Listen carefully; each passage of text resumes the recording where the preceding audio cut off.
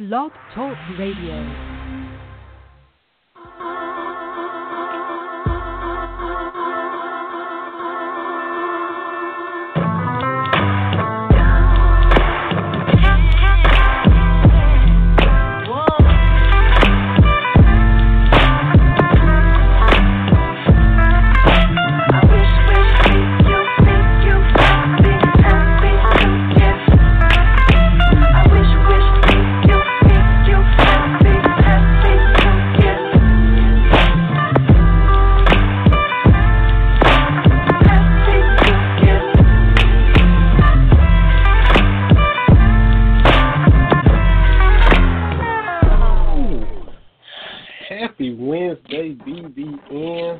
Show of 2019.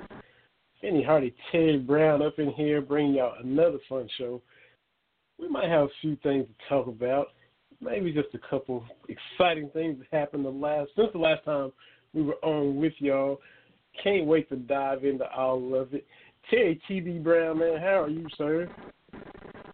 I am fantastic. It's a new year, and we just finished the fall last campaign. And if you're a big Blue fan, it was a fall to remember. For sure. He was coming in and out a little bit. He was breaking up just a tad, but as exciting as Saturday was and always is at our home state, yesterday even kind of trumps that. We got to talk Citrus Bowl before we can even get to the greatness that happened in the Yum Center that you witnessed when the Cats played the Cards on the hardwood. 10 wins, Citrus Bowl champs, knocking off a blue blood like Penn State.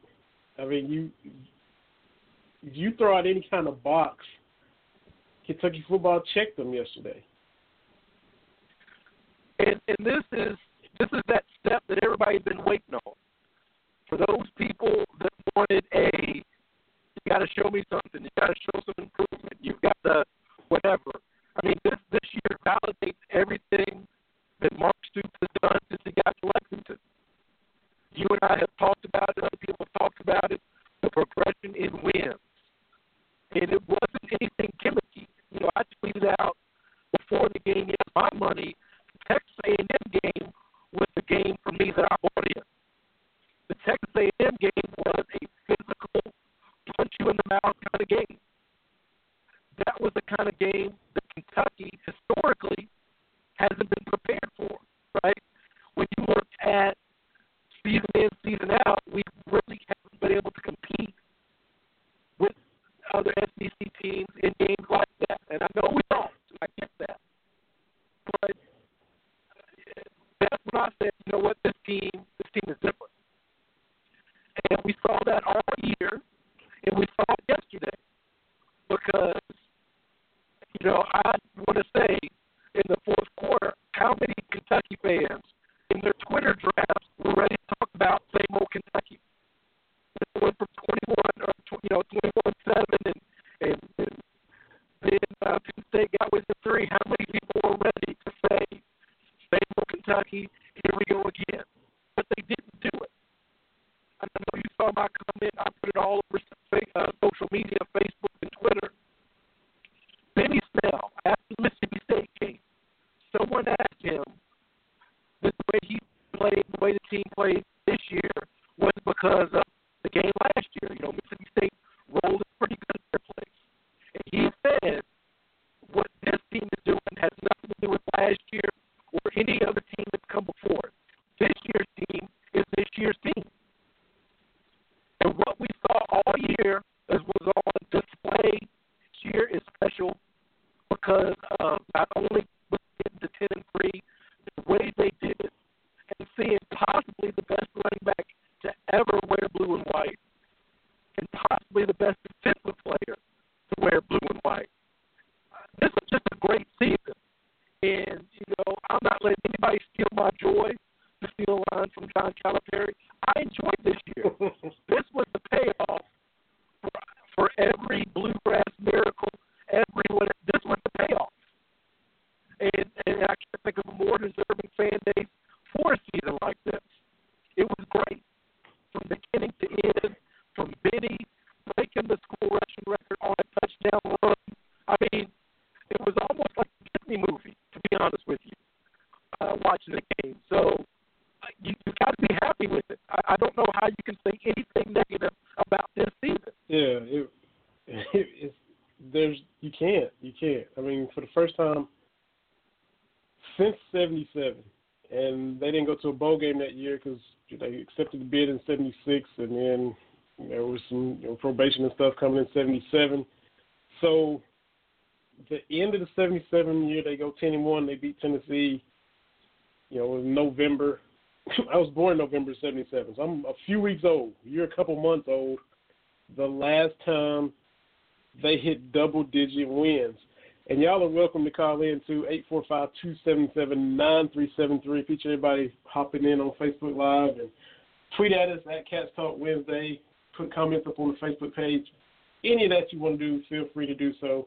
If you got thoughts on the Citrus Bowl win, we'll be talking about that a lot this evening. Definitely get to Cats and Cards from Saturday. We'll talk about that as well. Anything else you want to talk about, feel free to call in, 845-277-9373. And, the record with Sonny Collins, the great Sonny Collins, Benny has just been shot out of a cannon his first 2 years at Kentucky. He came into this junior year knowing he had a real good shot at getting the record. It's still mind-blowing that he did not play in his first 2 games as a freshman. And, that's anywhere from, 60 to 180, 200 yards that he didn't have and he could have had. And we're already talking about the mind-boggling numbers that he put up. We had the great Sonny Collins on the show with us. We had Derek Ramsey on with us. We're talking about Titans, UK legends. We didn't get to see him play, but you talked to enough fans who did. My dad saw him play. Larry Vaught was a young journalist just starting out, covering those guys. Art Steele watched all of those. Tom Leach was a kid going to Commonwealth Stadium when it was, freshly built. A lot of people have seen that 77 team play. And now here we are 4 decades later, seeing a team win 10 games just like they did, seeing Josh Allen be in the conversation with Art Steele as one of the greatest defensive players ever, the greatest defensive player we've seen. And I'm not trying to shade the guys we hadn't seen. I never want to do that. Sonny Collins, who had the pleasure of meeting him, looks like he can still play.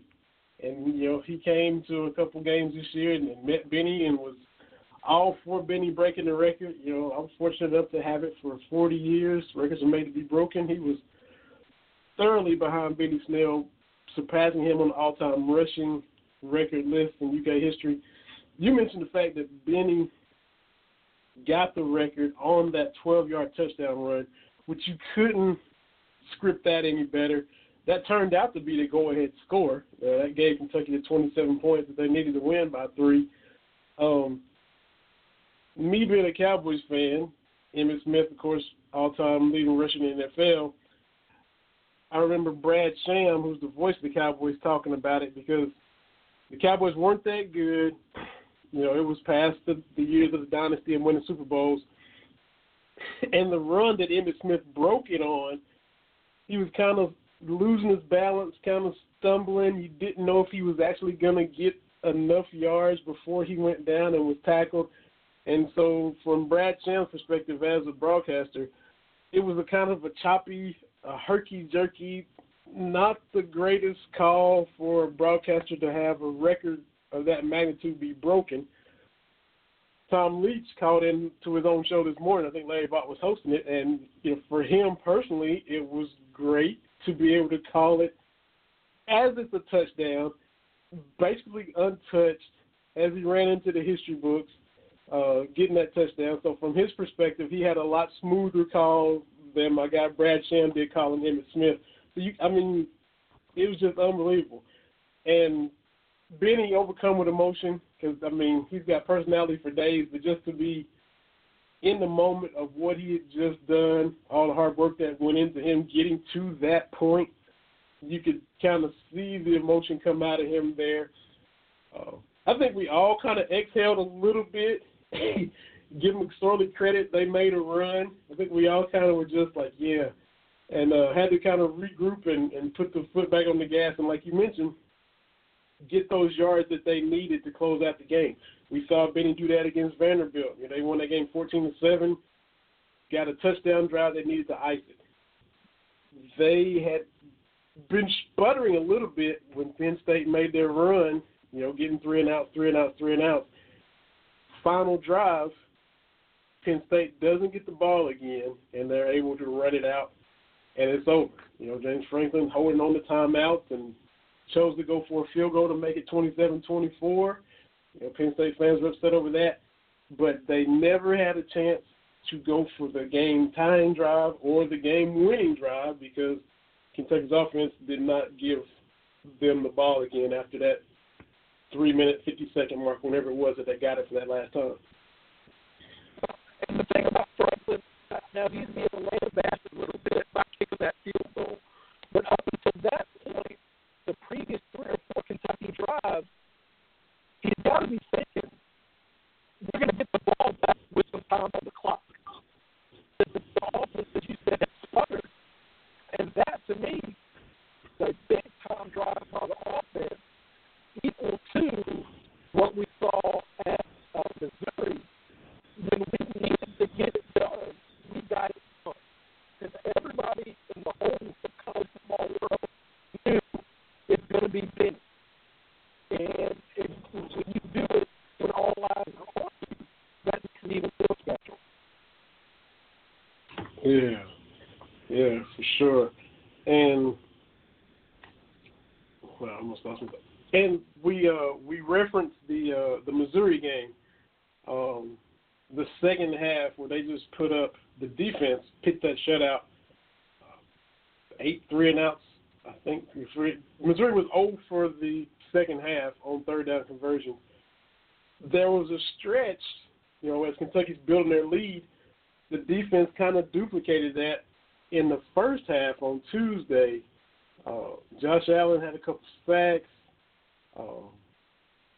and McSorley was out of sorts. They were dropping a lot of passes. They were getting pressure on him. Penn State couldn't really do anything, so they put the clamps on him early. Had a few little scores late, but then they were able to hang on for the win. But they were kind of duplicating that second half of the Missouri game early in the first half against Penn State because, they were just putting up donuts and not able to get anything going. Lynn Bowden did his thing yet again. With reference to the Missouri game, you can't talk about the Missouri game without Lynn Bowden's punt return to bring that game to 14-9 to set up the game-winning drive later. He put them up 10-0 with the punt return that he got yesterday, and Kentucky had already gotten a stop on a fake punt attempt by Penn State. So, the special teams was lights out, and they had a huge role in the game. A lot of people mentioned it. They won by 3. Well, Josh Allen blocked a field goal. Penn State missed a field goal. Kentucky got a stop on a fake punt. Then Bowden ran a punt back. So, once again, all phases of the game playing an integral part. Well, and that's the beauty of this year. It was everything that you kind of touched on for this year happened yesterday. It was, as you said, all phases. What we have seen from Kentucky teams recently, Kentucky teams in the past, was we are loaded up on offense. So we have to score 40 points a game. I'm thinking about how long a year. We got to score some points. Then we've been defensive oriented. Like you look at the Rich Brooks years and all those guys that are now anchoring, NFL defenses. Well, we got to shut you down. Well, the beauty of yesterday and this season is we've had special team moments. With Lynn Bowden. We've had, again, not just the Missouri game, although that was the highlight. There's been times when the defense has been like that.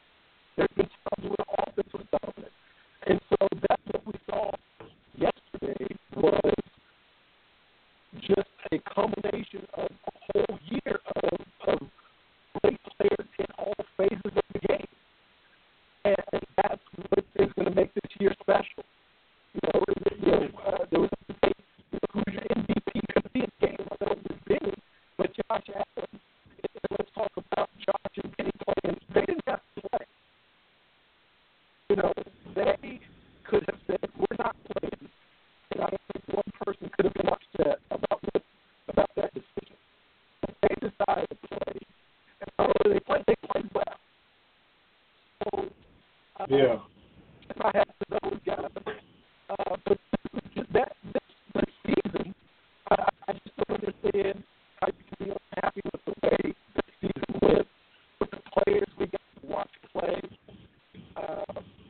It's everything we said we wanted as Kentucky fans. We're not asking to beat Alabama of the world, not yet, or the Georgia. The Georgia 9-win, 10-win season, going to a decent bowl game, man, I'm enjoying life. Kentucky became a team nobody really wanted to play. You and I are old enough to remember we used to, teams I used to say, okay, Kentucky's coming. You got to really worry this week it's Kentucky. But hey, you don't block Josh Allen. That's on you. You don't get players for any study. That's on you. We became a team that you had to pay attention to.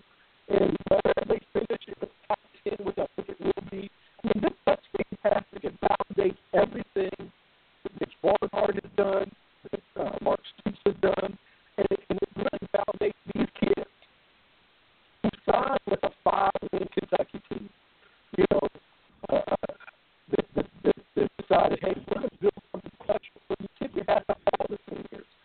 Everybody played their last game in the Wildcat uniform. They all built it. As you look forward to 2019, I don't see there being a big drop-off. We're not going to have another guy like Benny. We're not going to have another Josh Allen. But from other parts I've seen, I'm encouraged that next year we're not going to go back to 2 wins, right? So, from my Monday, hey, I'm enjoying this because this is a sign of things to come. That's it. I'm going to take a quick break because the static for the road has got a little bit choppy again. We'll take a quick break. Before we do so, got to definitely mention the sponsor for our show. Appreciate everybody listening to Cats Talk Wednesday as always. Smoky Mountain Trader. You got graphic designs, classified ads, advertising ads, any of those services, you can definitely give them a call. 423-587-1700. They're on 5063 Suite 1, West Andrew Johnson Highway here in Morristown, Tennessee.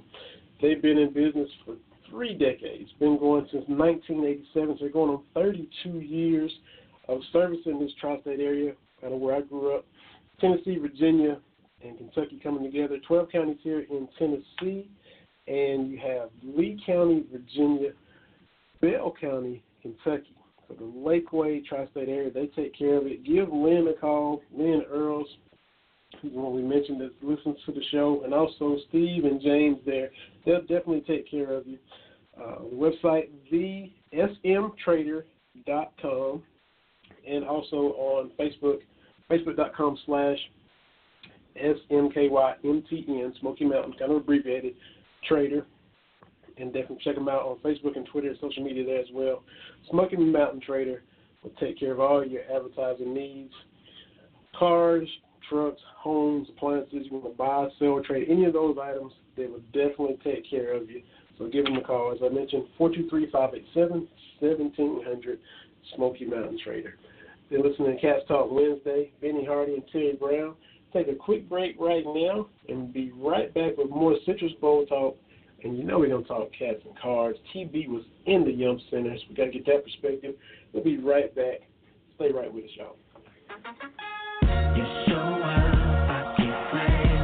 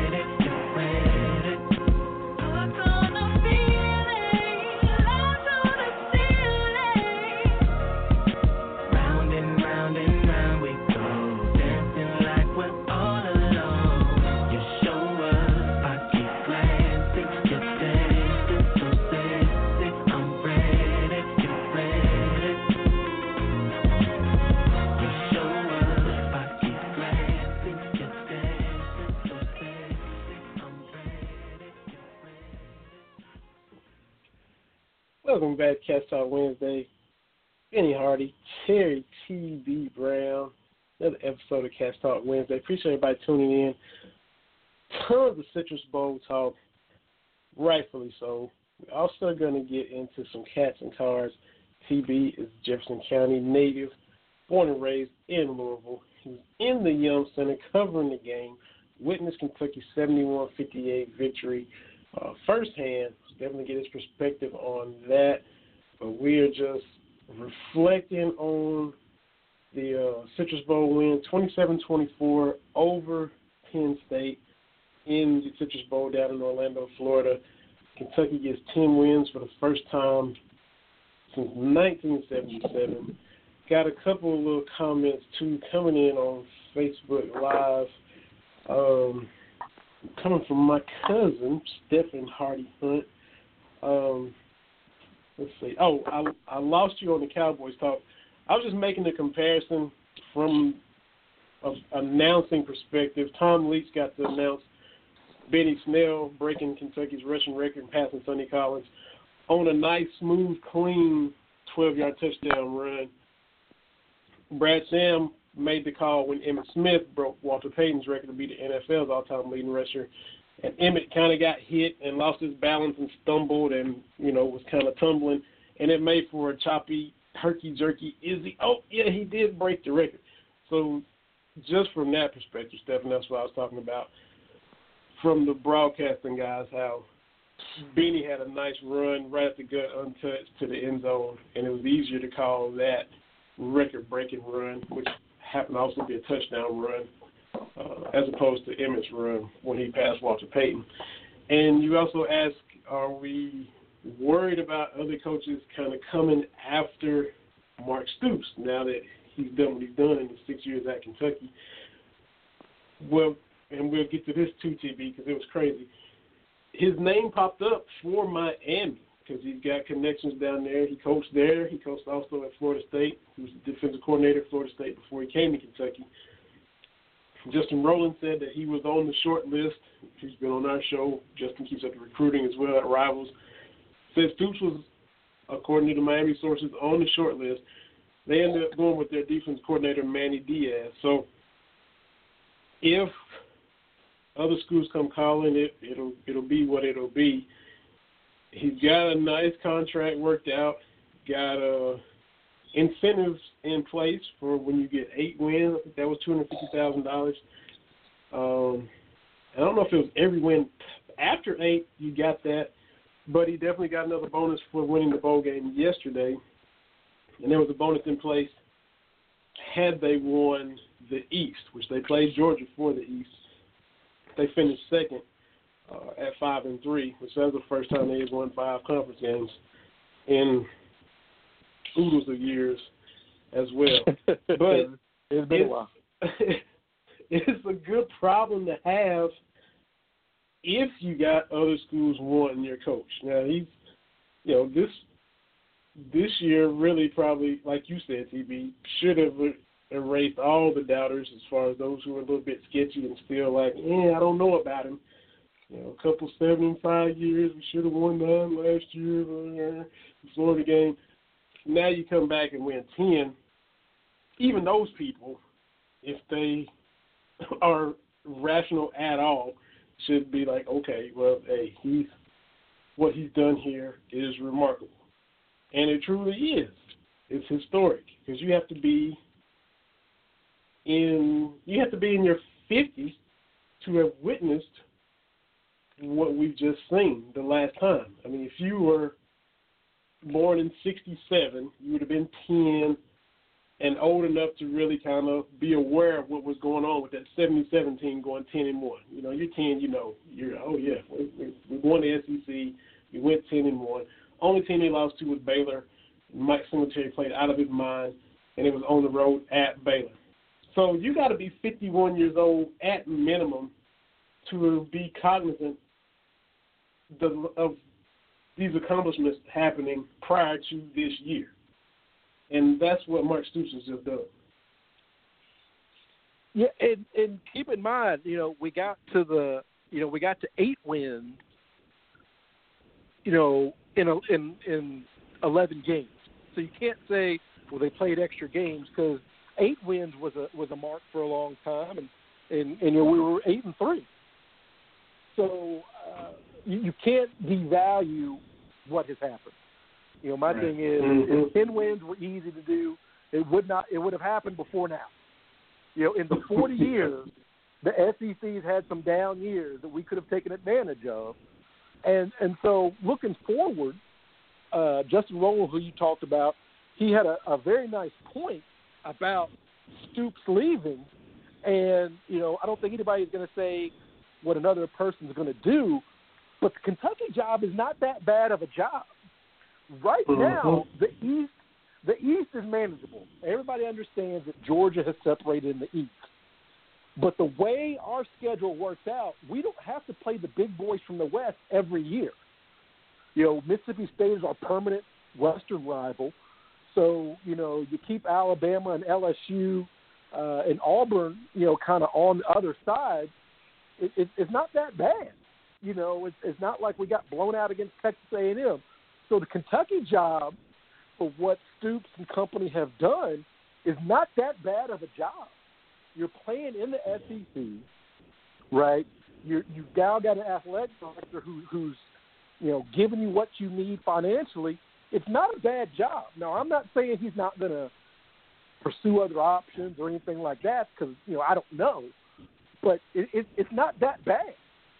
So I think it'll take something special, more than the dumpster fire in Miami, because Miami. It's not the U. Let's just be honest. It's not the U. Miami, people talk about programs losing mojo. They haven't been right since they lost the Fiesta Bowl against Ohio State and that Craig Krenzel team with Maurice Clarett. They haven't been, after that one team in 2000 that had like 18 NFL starters on it, that ridiculous talent team. They haven't been that Miami since. We have not seen that dominant Miami. So, do you walk into that situation on name only? Because Miami was only really great for about 20 years, from the mid-'80s to the 2000s. And even before Butch Davis, there was that gap where they weren't very good, So it's not like going to Alabama. Can Miami still be Miami? I don't know. You have to look at that. So I'm not saying he's going to leave, but it is a nice problem to have that now we have a coach that other people, he's going to get mentioned. That to me is a good problem to have. Mm-hmm. And even when Miami was Miami, of course, everybody now, well, not everybody, but more and more teams outside of your blue bloods are pouring money into the facilities. We've seen what Kentucky has done, and they are comparable to any program now.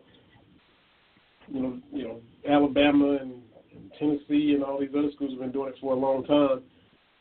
But the Orange Bowl was a dump, even while they were good. I think they've redone Hard Rock Cafe Stadium or whatever now, but from a facility standpoint and all that, Miami was kind of lagging behind even when they were in their heyday. Well, the issue was, and if you watch that 30 for 30 on the U, both of them, particularly part one, was they had a game plan of keeping those Miami kids local. All those neighborhoods, around Coral Gables and around Miami Beach, that was their focal point. Well, now, Miami became Miami, we saw. Florida became Florida. Florida State was Florida State. Well, then you got UCF, USF, and now you got everybody and their brother trying to get pipelines to Florida. So kids that were like, man, I'm going to make it to the U, well, you don't necessarily have to go to the U to get noticed, to win championships. So I don't know if Miami is as desirable as the 3-time or 4-time whatever champions they are. I just don't know if it's that desirable any longer. So again, I'm not saying Stoops is going to be here for 20 years? I don't know. But he's in the position now where he doesn't have to jump at a quote-unquote big-name job just because they come calling. Yeah, right, exactly.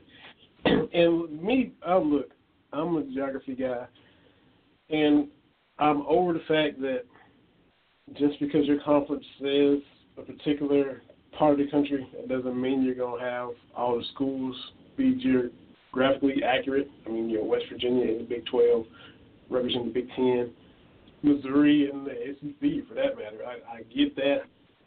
But USF, I will never understand how USF, University of South Florida, can be in Tampa and not in Miami. That will never make any sense. Central Florida being Orlando, I got it. But USF in Tampa, which is just as central as Orlando, that just doesn't make sense. And I just have to always, that just irks me. They can do what they want to do. I've never quite understood that one. Let's talk about Manny Diaz, because we veered all over into Miami because Stoops was on that short list because he had connections there. Manny Diaz, on Mark Richt's staff, bright, young, upcoming coach. He's defensive coordinator for Miami. Gets hired by Temple, first head coaching job. So he's back and forth between Miami and Philly, and you know how the end of the season for any coach is ridiculous, especially if you're still trying to recruit, especially if you're preparing for a bowl. And then adding the fact that now you are becoming a head coach somewhere else, and you're still trying to do your job where you are, still trying to get recruiting and stuff going where you're going to be. I can't imagine how hectic it is. So, it's going to, he's on the planes back and forth. He's, running on fumes, the whole nine. Goes to Temple, does the press conference, puts the little T brooch thing on his suit jacket, and, he's ready to get the ball rolling after their bowl game. Mark Richt just up and retires, and that's where we got the Stoops being on the short list for Miami, and which is a good problem to have, like we just mentioned. And now Manny Diaz has to say, okay, Temple, well, it's been real. I would have enjoyed being your coach, but I'm going to give y'all some money and buy myself back out of it so I can go back to Miami, which, look, you can't blame him because, of course, Miami should still be a better job, but it's not the you that we grew up with. But people can't be getting mad at players if they're putting themselves, out there wanting to transfer as well when you see a coach that's able to do this. What is happening is the NCAA, and, it's becoming harder and harder and harder to have all these rules for players when coaches can do what they want to do. Now, I'm not saying that Manny Diaz or any coach can't change their mind or whatever. Yeah. But so can kids. And we've seen it. We've seen coaches, and what coach was it that was talking about transfers, but he left for a new job and didn't even coach his bowl game. I'm trying to remember who it was. So you've got all these examples of coaches ditching their team for a better job, right? We see it all the time. And that's okay. But kids get into a situation where, they're too far from home, whatever it is, but they get penalized if they want to go to a greener pasture. It's getting harder and harder for the NCAA to pass that on. More and more people are just saying, it doesn't make any sense. So, again, I think coaches, if you want to work wherever you want to work and they'll hire you, I'm fine with it. I'm not saying penalize coaches or anything like that. I'm really not. But I would love to see a little bit more player movement because what has happened, and this is a segue on a little, I'll get on my soapbox here, is we have gotten into the deification of coaches, right, where coaches are all knowing and all this, that, and the other, right? And that's how you have situations like what happened at Ohio State with Urban Meyer. If the football coach can't be questioned or the basketball coach can't be questioned, every time you get a coach like that, sometimes they go too far. And that's what happens. If the coach is all-powerful, all-knowing, well, no. The coach is an employee of the university just like everybody else and needs to follow the same kind of rules. So there's got to be some kind of balance put in about player movement and coach movement and that kind of thing. If a coach bails, people should be able to transfer. That would be my 2 cents. Yeah, right. And they're locked in the letters of intent, and they're just left in the lurch. And look, I'm not foolish enough to believe that if Coach Cal left at the end of this year, that kids are just going to come to Kentucky just because it's Kentucky. Look, that day is gone. Mm-hmm. Like the kids that grew up in Kentucky, oh yeah, they'll want to play for Kentucky, but no school is like that. It's the coach. The coach moves the needle. You need to understand that. And you hear these talking heads talk about, oh, you commit to the school. No, you don't. No, you don't. That's not the way it works. We need to get out of this Pollyanna notion of college athletics, how it used to be or how we thought it used to be, and we need to look at it as it is.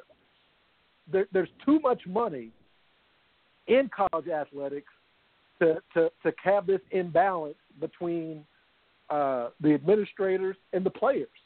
And I'm not talking about everybody all pay the players. There's other things you can do besides paying the players to make it more equitable and make it more fair. And if the schools, continue to sell itself, if that was still the case, then Wallen Cousins would have been at Memphis. They would have been playing for Mama B's alma mater under Asner, if that was the case. Under it wouldn't have followed Cal.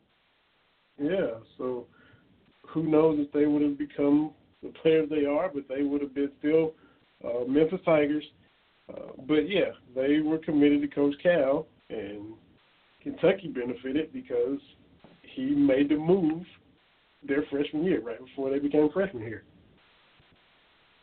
Yeah, so we need to, at some point, the adults in the room, just need to say, hey, look, this is what needs to happen. I mean, this whole system just needs a revamping. Again, because a coach can just up and, okay, yeah, I'm good. Somebody will cover, these boosters will cover the penalty and I'll be able to move on to whatever. It's not equitable.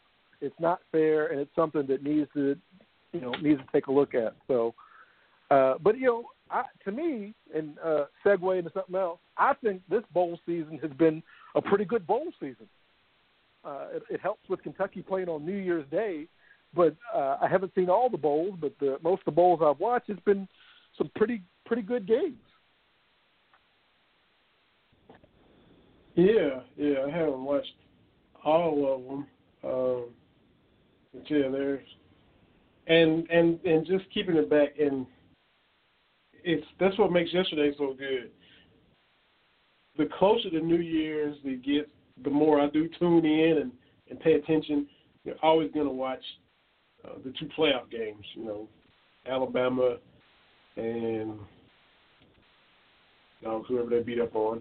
Alabama, Oklahoma, and Clemson, Notre Dame. Always going to pay attention to those. And leading up to it, I'll kind of watch more so. Like Marshall and San Diego State, I may not have been totally locked in on stuff like that, those initial games. But you have Kentucky, like you said, thrown in to the mix on New Year's Day, where you see Georgia playing Texas, Ohio State playing Washington. You know, big-time schools, big-time names, and there Kentucky is right there in the mix. Kentucky is playing a blue blood. For those, some people are more caught up in conference pride for the bowl games than others. Definitely like to keep a check on what the SEC is doing. Those who aren't in the SEC definitely like to keep up with it, especially if the SEC struggles in the bowls. Oh, look, the SEC is only 2-3 or whatever. So I always hope the SEC does good just so you don't have to hear those people from other conferences trying to throw any kind of shade they can. But you got Kentucky on New Year's Day, first time in 20 years, playing another name program, playing a Penn State. Historically speaking, look, national championships in the past, we know on the field what they've done. We know what happened also negatively off the field. But historically, you've seen Penn State playing Alabama and, you know, Florida State and Joe Pa competing for titles and all that. We grew up with that. You know, DJ Dozier and Kurt Warner and LeVar Arrington. And you know, you can rattle off the names because we saw them because they were in our consciousness. They were in front of our eyes. But Kentucky, playing on New Year's Day, gets a win for the SEC against the Penn State. You know, so not only are they there and just happy to be there, they also go out and take care of business. I watched Feinbaum today, and Feinbaum's talking about Kentucky. Had Matt Jones on there talking about Kentucky football. Just barely mentioned a little bit of the Louisville win at the end, because Kentucky football, you know, had the celebration with Mark Stoops. They showed an interview with Benny Snell. That's the respect that it kind of gets you, and that's what they want. You just look. We just tired of being laughed at. We're tired of being just a joke to everybody, not associated with Kentucky, not fans of Kentucky, people that don't care about Kentucky. You want to be taken seriously, and that's what this program is in the process of doing, and have done it quite well these past 6 years. You mentioned they haven't slipped back as far as getting wins. You know, two wins, 5, 7. Now you jump it up to 10. And maybe they slip down to 9 or 8 next year. You mentioned the tough loss at Texas A&M. Actually, before this schedule came out, I thought it would be the home and home part where you would have to play Texas A&M again in Lexington this year. Actually, Texas A&M slides off, and you get Arkansas at home. So that's a check mark in your favor on the schedule because Arkansas isn't, you know, where they want to be. Got a second-year coach. They've been struggling the past couple of years. So that will be to Kentucky's advantage going into this coming season when you lose a Benny Snell and a Josh Allen and a lot of guys in the secondary. But they still have a lot of good pieces in place from a recruiting standpoint to where they can kind of maintain a 7, 8, possibly 9-win season every year. You don't expect them to drop back down to 5 or 4 wins next year. They're getting to the point where they are reloading. A lot of these guys that we mentioned in this upcoming recruiting class from Louisville and other places, but a lot of good defensive players who could potentially, you know, not saying they're going to be Josh Allen, but they can play that role from a physique standpoint if they put in the work, if they develop. So Coach Merrill gets a lot of credit for this too, as well as Coach Stoops. They're getting it to where they can just reload when they do lose guys to graduation or leaving for the NFL early. And that's a good position to be in. Instead of dropping off the face of the earth and having to pick yourself up from your bootstraps over and over again. They're getting to where they can just maintain what they built.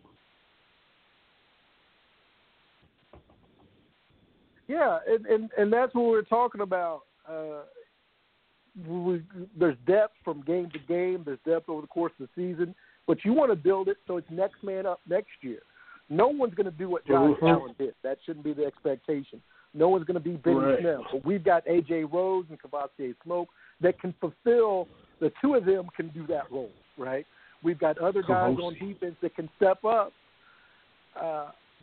on the defensive side of the ball. That was the impressive part to me. Was it wasn't just Josh Allen, and yeah, I know he gets a lot of the attention and everything, but it wasn't as if teams could just double team him and then run to the other side because, hey, there's a wall of defenders right there. So again, it goes back to I think this program is built for the long haul. Now, if Coach Stoops is able to get another 9-win or 10-win season and another 9 or 10-win season, at that point, the big-time jobs have to say, look at this guy. If he's able to double or triple up the number of 10-win seasons in Kentucky, this guy knows how to build a program. Because, building the program in the SEC, I know, people don't like to get tribal with it, but doing an SEC at a school like Kentucky, that's amazing. So let's enjoy the 10 wins. Let's get ready for next year, and man, this is special. So you gotta soak it all in. Yeah, absolutely. And to his credit, Stoops was stubborn. To his credit, as far as we're gonna get some guys from Ohio and use that more and make it more like Kentucky North.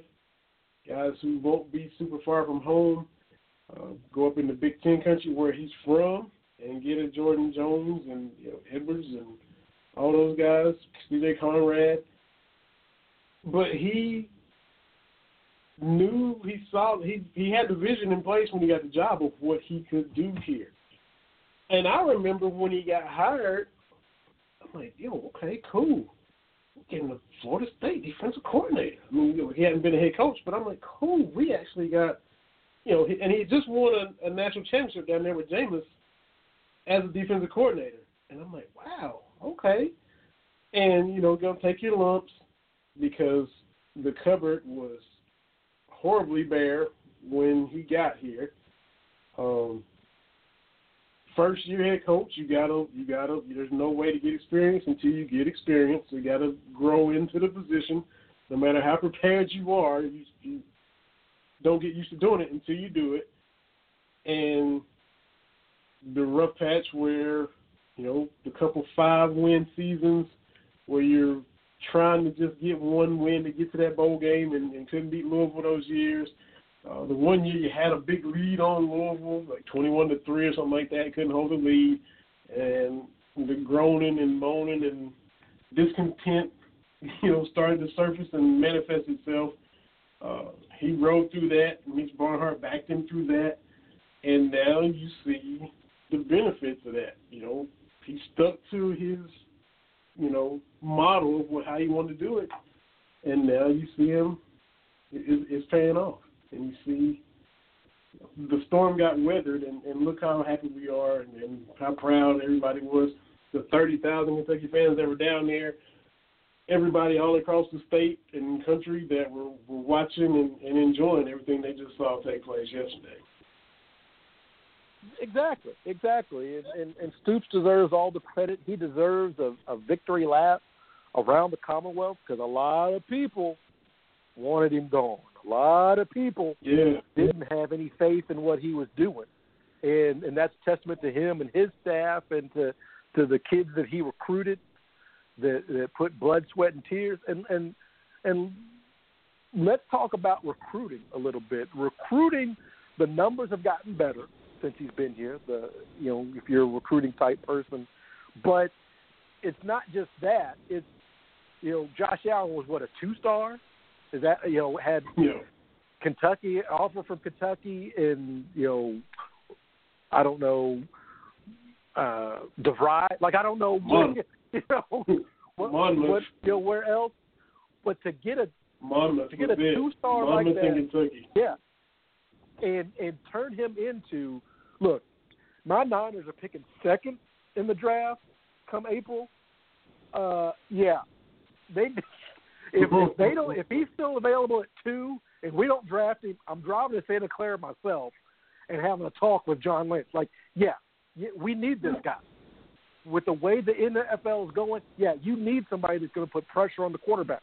You need what he brings. So, the one thing that, we talked about last year at the draft, no Kentucky players drafted. None. and the only SEC school to have that happen to. And a lot of the folks here in my neck of the woods, Cardinal fans, were chirping about it. To go from that to probably having the top 2 or 3 pick, along with where Benny goes, along with where Mike Edwards goes. I mean, there could be 3 or 4 guys that go in those first couple of days of the draft. And that's a testament to recruiting. That's a testament to developing. Because, again, Benny, it's not like he had a lot of offers, when he came out of high school. Right. So the guys are talented, yes, and it shows recruiting and developing of the talent. And I definitely want to talk about maybe a little bit about your 49ers before the show was over with. Definitely the place they call home, Levi Stadium, because it will get to host some postseason football coming up this Monday. When we get Niners, it'll be Alabama, Clemson, but it will get to at least have a taste of some postseason football. So congratulations to that area of the country. We'll definitely get to that in a little bit as well. So good for the Bay Area people who get to see some playoff football, just be college level instead of Gold Rush Niners. But y'all might get Josh Allen. It's definitely possible. And look, I get the Louisville fans trying to throw shade.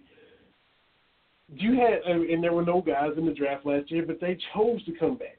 Some of them could have still. Josh Allen could have went last year. But he stayed and his stock soared.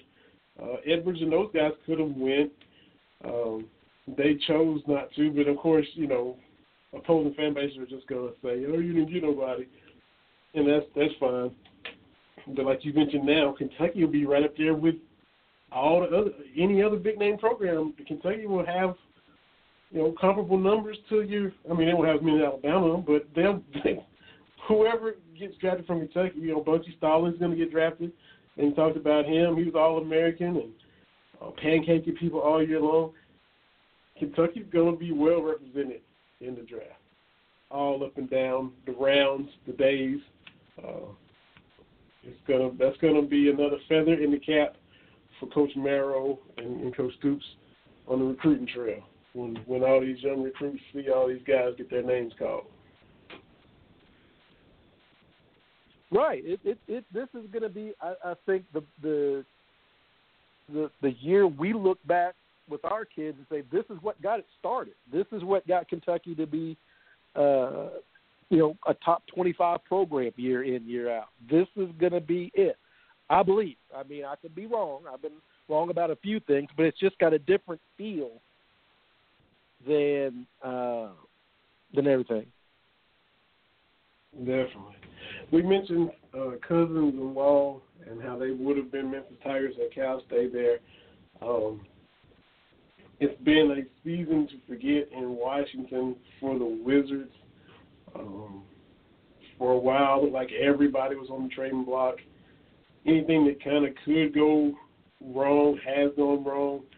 And Wall is going to miss the rest of the season, have some heel surgery, and because this season for them wasn't going to amount to anything anyway.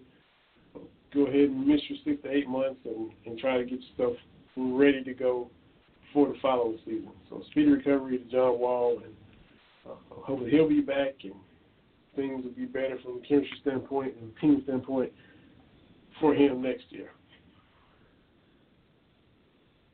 Yeah, definitely want he to have a speedy recovery, but the Wizards are like what the Clippers used to be and Clippers kind of are, where it's just dysfunction from ownership on down. Like it's just, and I'm not going to say that the Wall was blameless in what's going on, but it was just a bad situation from the get-go. And, I think it was fool's gold that they were in the East and were able to sneak into the playoffs the couple of times they did. But Washington's just been a dysfunctional franchise since the Gilbert Arenas days. I mean, you'd have to go back a while to find a competent Washington Wizards Bullets organization. So I don't know how they fix it, but what they've done to this point is not getting the job done. You mentioned dysfunction, and there's no better way to segue, once we're on the subject of dysfunction, to a proud franchise that has, more often than not, haven't had to deal with dysfunction. And I'm talking about the Pittsburgh Steelers. What is going on with them? You had the Le'Veon Bell stuff, and he didn't even play this year. Been franchised for years and years. Antonio Brown is tripping up there. Been tripping all year. Dust-ups with Roethlisberger, who's no saint. Issues with Mike Tomlin. Just opting to just miss practices and skip out on games. Didn't even play yesterday in a must-win game for them to have a shot at making the playoffs. They still need the help from the Browns, who lost to Baltimore. So Pittsburgh still missed the playoffs, but he got into it allegedly with Ben Roethlisberger, according to everybody covering the Steelers from the Post-Gazette and all that. Threw a football at him and then missed practice, but showed up for the game thinking he was going to play, and then they said, you're not going to play, and so he left at halftime of the game. It's an absolute mess.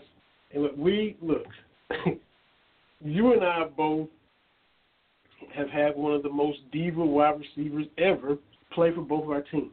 He started his career, T.O., with your Niners, spent some years with my Cowboys. Antics, I want the ball. You got to have that ego. You got to have that confidence. You got to have that belief in yourself. Any receiver worth their salt is that way. Some just blow it out of proportion more than others, and that's kind of where Antonio Brown is at right now. He hasn't demanded a trade, but allegedly he has asked to be traded. Who knows what the Roonies are going to do as far as that goes. I was watching SportsCenter the other day, and Ryan Clark, who I think has become a pretty good analyst, former Steeler, was talking about how they had decided not to lock up Mike Wallace, who I think went on to play for the Dolphins, wide receiver, to a long-term contract. And this was Antonio Brown's rookie season. And as a rookie, Antonio was just getting into it with Clark in practice, just shouting at Dick LeBeau, the legendary defensive coordinator, just at it with everybody. And Ryan Clark said this on SportsCenter. He said, we almost came to blows in practice because he was trying to go at everybody. And Clark says, I told them then, I said, if you give this guy a lot of money, he's going to be a monster. If he was already acting a fool as a rookie, and now you fast forward to what we got going on now, and the communication problem, discipline problem is ugly up there, and it's dysfunction at its finest. And for a proud franchise like the Steelers, look, you expect this from the Raiders currently, not the Raiders. Well, even when the Raiders are good, Al Davis always has some stuff going. The mess we see going on with Gruden, Tom Cable, all those years, aside from the Super Bowl year when your boy Rice was there, you expect it from the Raiders, maybe even the Jets if they're just kind of quiet with it. But the Steelers, you usually don't associate with all this kind of stuff going on, but yet it's happening up there. Yeah, it is strange. I mean, there's no doubt about it. But for my money, I guess I should say, something happened with the Steelers, after that last Super Bowl appearance. Like, I think they stopped being the Steelers. Once they start letting Big Ben throw the ball 40 times a game, to me that changed the dynamic of that team and that franchise for, whatever reason. I could be wrong, but the Steelers just haven't felt like the Steelers since then. And I'm not going to get into the locker room dynamics, but you're exactly right.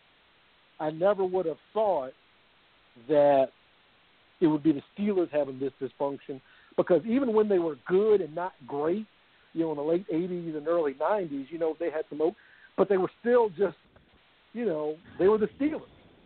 And now they have been a circus for the last 2 or 3 seasons. Part of it was not paying guys. Part of it with the whole Le'Veon Bell. They could have probably headed this off at the pass by either getting rid of him then, a couple years ago, or paying him his money. I mean, that was kind of their options. They chose to keep dragging this out, thinking they could maybe call his bluff. Well, and they didn't, So, he said he wasn't going to play and didn't play. So there's just, I think there's some things underneath the surface there that really, they're going to have a whole long off season to figure it out. Have they tuned out Mike Tomlin? Is there something that ownership is going to have to do? I mean, you're right. The Steelers have more Super Bowls than anybody. And for a franchise like that to be a laughing stock, not in the playoffs, that's a bitter pill to swallow for Steeler Nation. And I think, and look, as a Cowboys fan, I don't care anything about the Steelers, but I think we even talked about it on the show. The other famous TB besides yourself, the legendary Terry Bradshaw, former Steelers quarterback and analyst now, I think it was the beginning of training camp of this season, and he was kind of taking shots at Tomlin. Let it be known he wasn't a fan. I also talked about how they had left some Super Bowls on the table, and I was like, oh. And I was kind of hoping, well, maybe Tomlin can have a good year just to kind of change Terry Bradshaw's opinion. Well, anything but happened.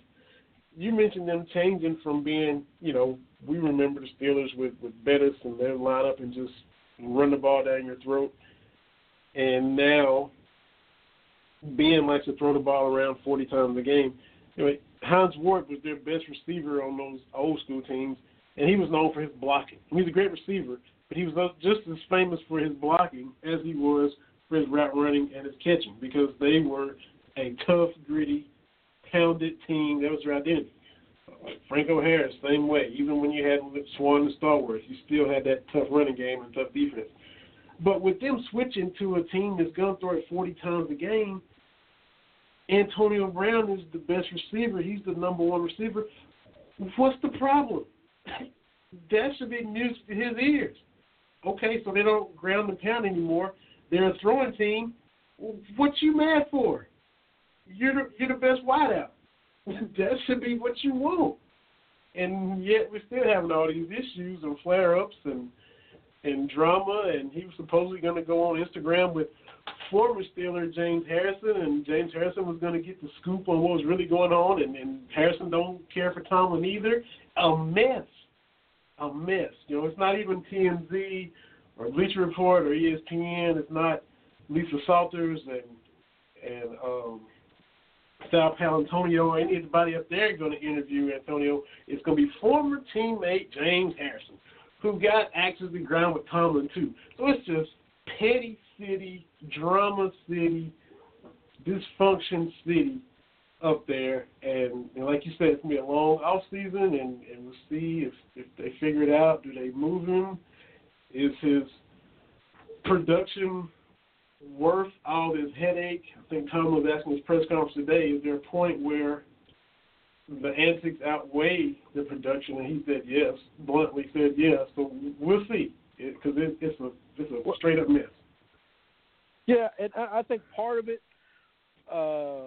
with some of the guys, and I think some of Harrison's kind of thing is all the off-the-field infractions that Ben dealt with. And, I don't need to recap all, because we all know what's out there. But the Steelers kind of were hands-off with it. But when other people have issues, they get lambasted. And I think that, to me, is probably the biggest wedge, is how they have treated Ben Roethlisberger. Because we all know he's got 2 Super Bowls on his resume, right? But we all know when they beat Seattle in Super Bowl 40, Ben wasn't throwing the ball 40 times a game. It was Troy Polamalu in the defense and Jerome Bettis. Okay, they rode the bus to that Super Bowl title, and I think because I've read an article, I can't remember where it was now, that when you look at Big Ben contemporary, yeah, he's got those Super Bowls, but is he that much better than like a Phillip Rivers? So I think that part of it was maybe Ben thinking he's more of the franchise than he really is. I mean, so there's a lot of things, and I'm sure it'll all come out. Everybody's going to talk to somebody about it, so it's going to be interesting.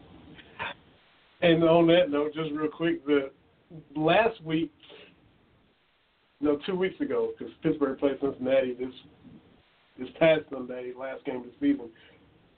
The next last game of the season, Pittsburgh was in New Orleans, and the week leading up to the game, they asked some kind of way Saints defensive end Cam Jordan got asked about Ben or something about he's a Hall of Famer, and the clip of it was just, a beat reporter videoing it and put it on Twitter from the locker room.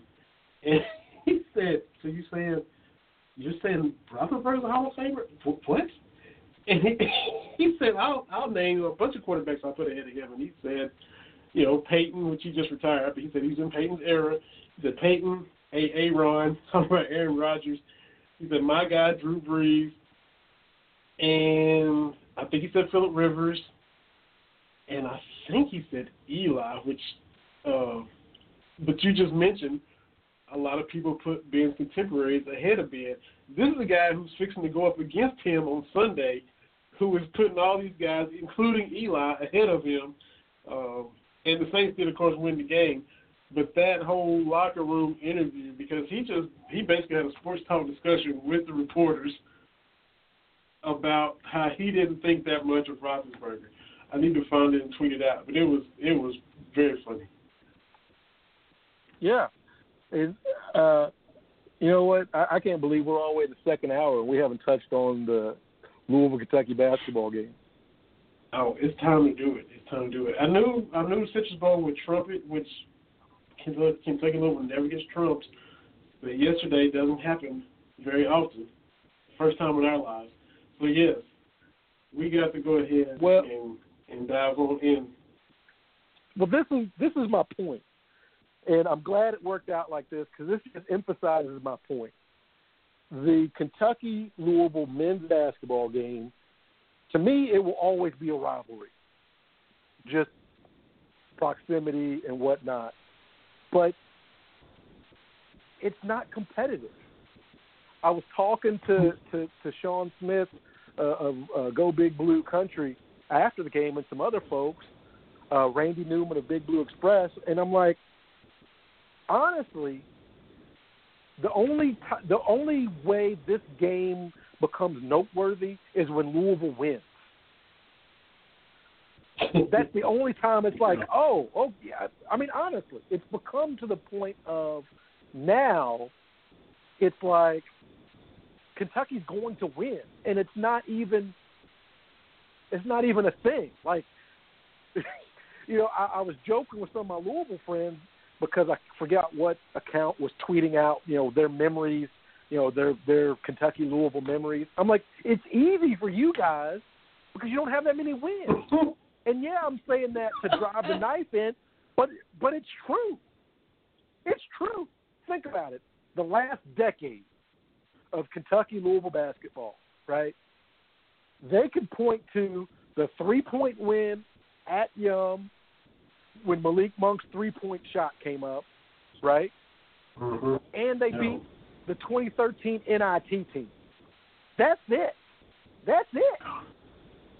barely won that. Right, because Archie Goodwin was balling. I know he gets a lot of hell, but he was balling that game. But that's it. For a decade, that is it, right? Wow. Whereas on the Kentucky side, is it the 2012 Final Four?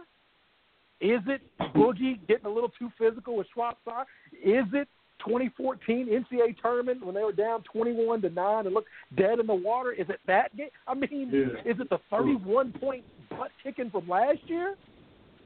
Honestly, it's a whole hum. And some of the Louisville folks, if you see them on Twitter, like, this game will be more competitive because of, Chris Mack's going to get used to it. Look, stop it. I almost said some bad words. Just stop it. The game has never been competitive. The series hasn't been competitive. Like, Patino was like 6-15 or something. And Denny Crum was 7-13 against Kentucky. Like, it's not competitive. It has never been competitive. Since 1983, it's 2-1. All time, it's, more than that. It's 36-16. That's not competitive. They want Chris Mack to do something that Hall of Famer Denny Crum and Hall of Famer Rick Pitino couldn't do. We laugh. You and I talk about in your neck of the woods in Knoxville, and they talk about what Ray Mears did, and he was just 500 against Kentucky. Yeah. If Louisville gets a coach that's 500 against Kentucky, build a statue in front of Yum. I'll contribute. Put it right on Main Street. If he's just 500 against us. We joked about how Tennessee supports that. Louisville's coaches can't even do that. Yeah. At no point. And Ray Mears played us twice a year. So he had double a chance of losing. So, look, I love Louisville. Look, I will still say Louisville is a top 10 all-time program. Gonna say it. But when you look at these rivalries, and I'm talking about Ohio State, Michigan, and even that one has lost its luster because Ohio State is won 9 out of the last 10 or something, 10 out of the last 11 or something like that in that rivalry. If one beats up on the other, it doesn't mean anything. The Red Sox-Yankees rivalry didn't get good until the Red Sox won and started winning World Series. Mm-hmm. Auburn and Alabama is a rivalry because, like last year, Auburn won, and Auburn has, we've got Bo Jackson, we've got, there's something on the other side, Cam Newton, but right now, and I'm not one of these people to discount, the 2013 title for Louisville and the Final Four in 2012, whatever. We all saw it. I know how sanctions work. I get that. But, I mean, they had 2 good years, but they were sandwiched in between Kentucky Final Fours and the 38-1 team. So it's like, but let me backtrack a little bit to the game on Saturday. We all talked about with North Carolina, the North Carolina game, would Kentucky translate that to Louisville? The answer is yes. This team is going to go as Ashton Hagans goes because he disrupts on both ends of the floor. That's number one. Number two, if Tyler Hero is making shots, that makes the team even more hard to guard.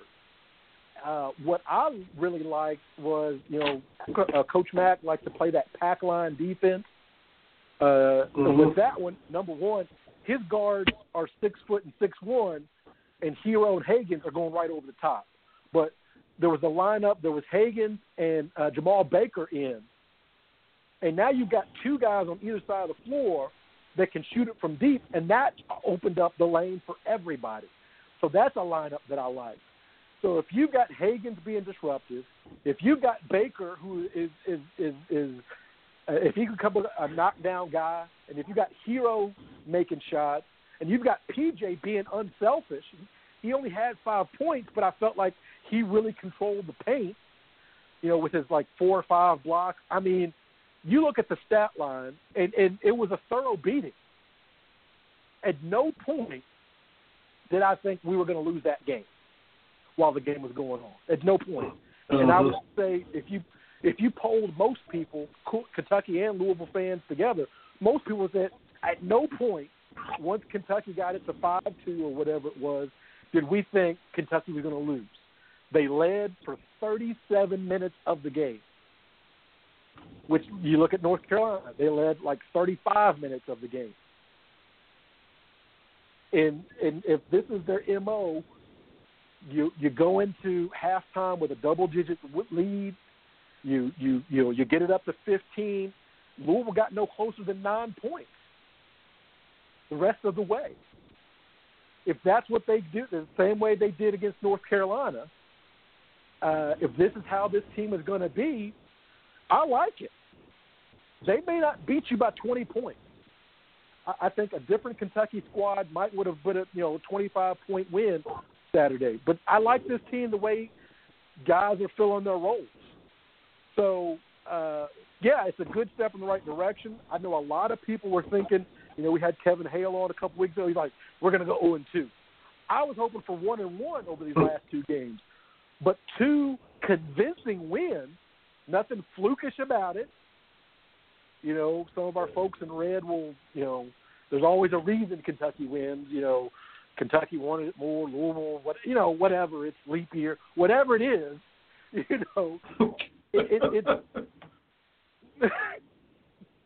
and it hurts me being a Louisville, a native Louisvillian, that the game it's uneventful.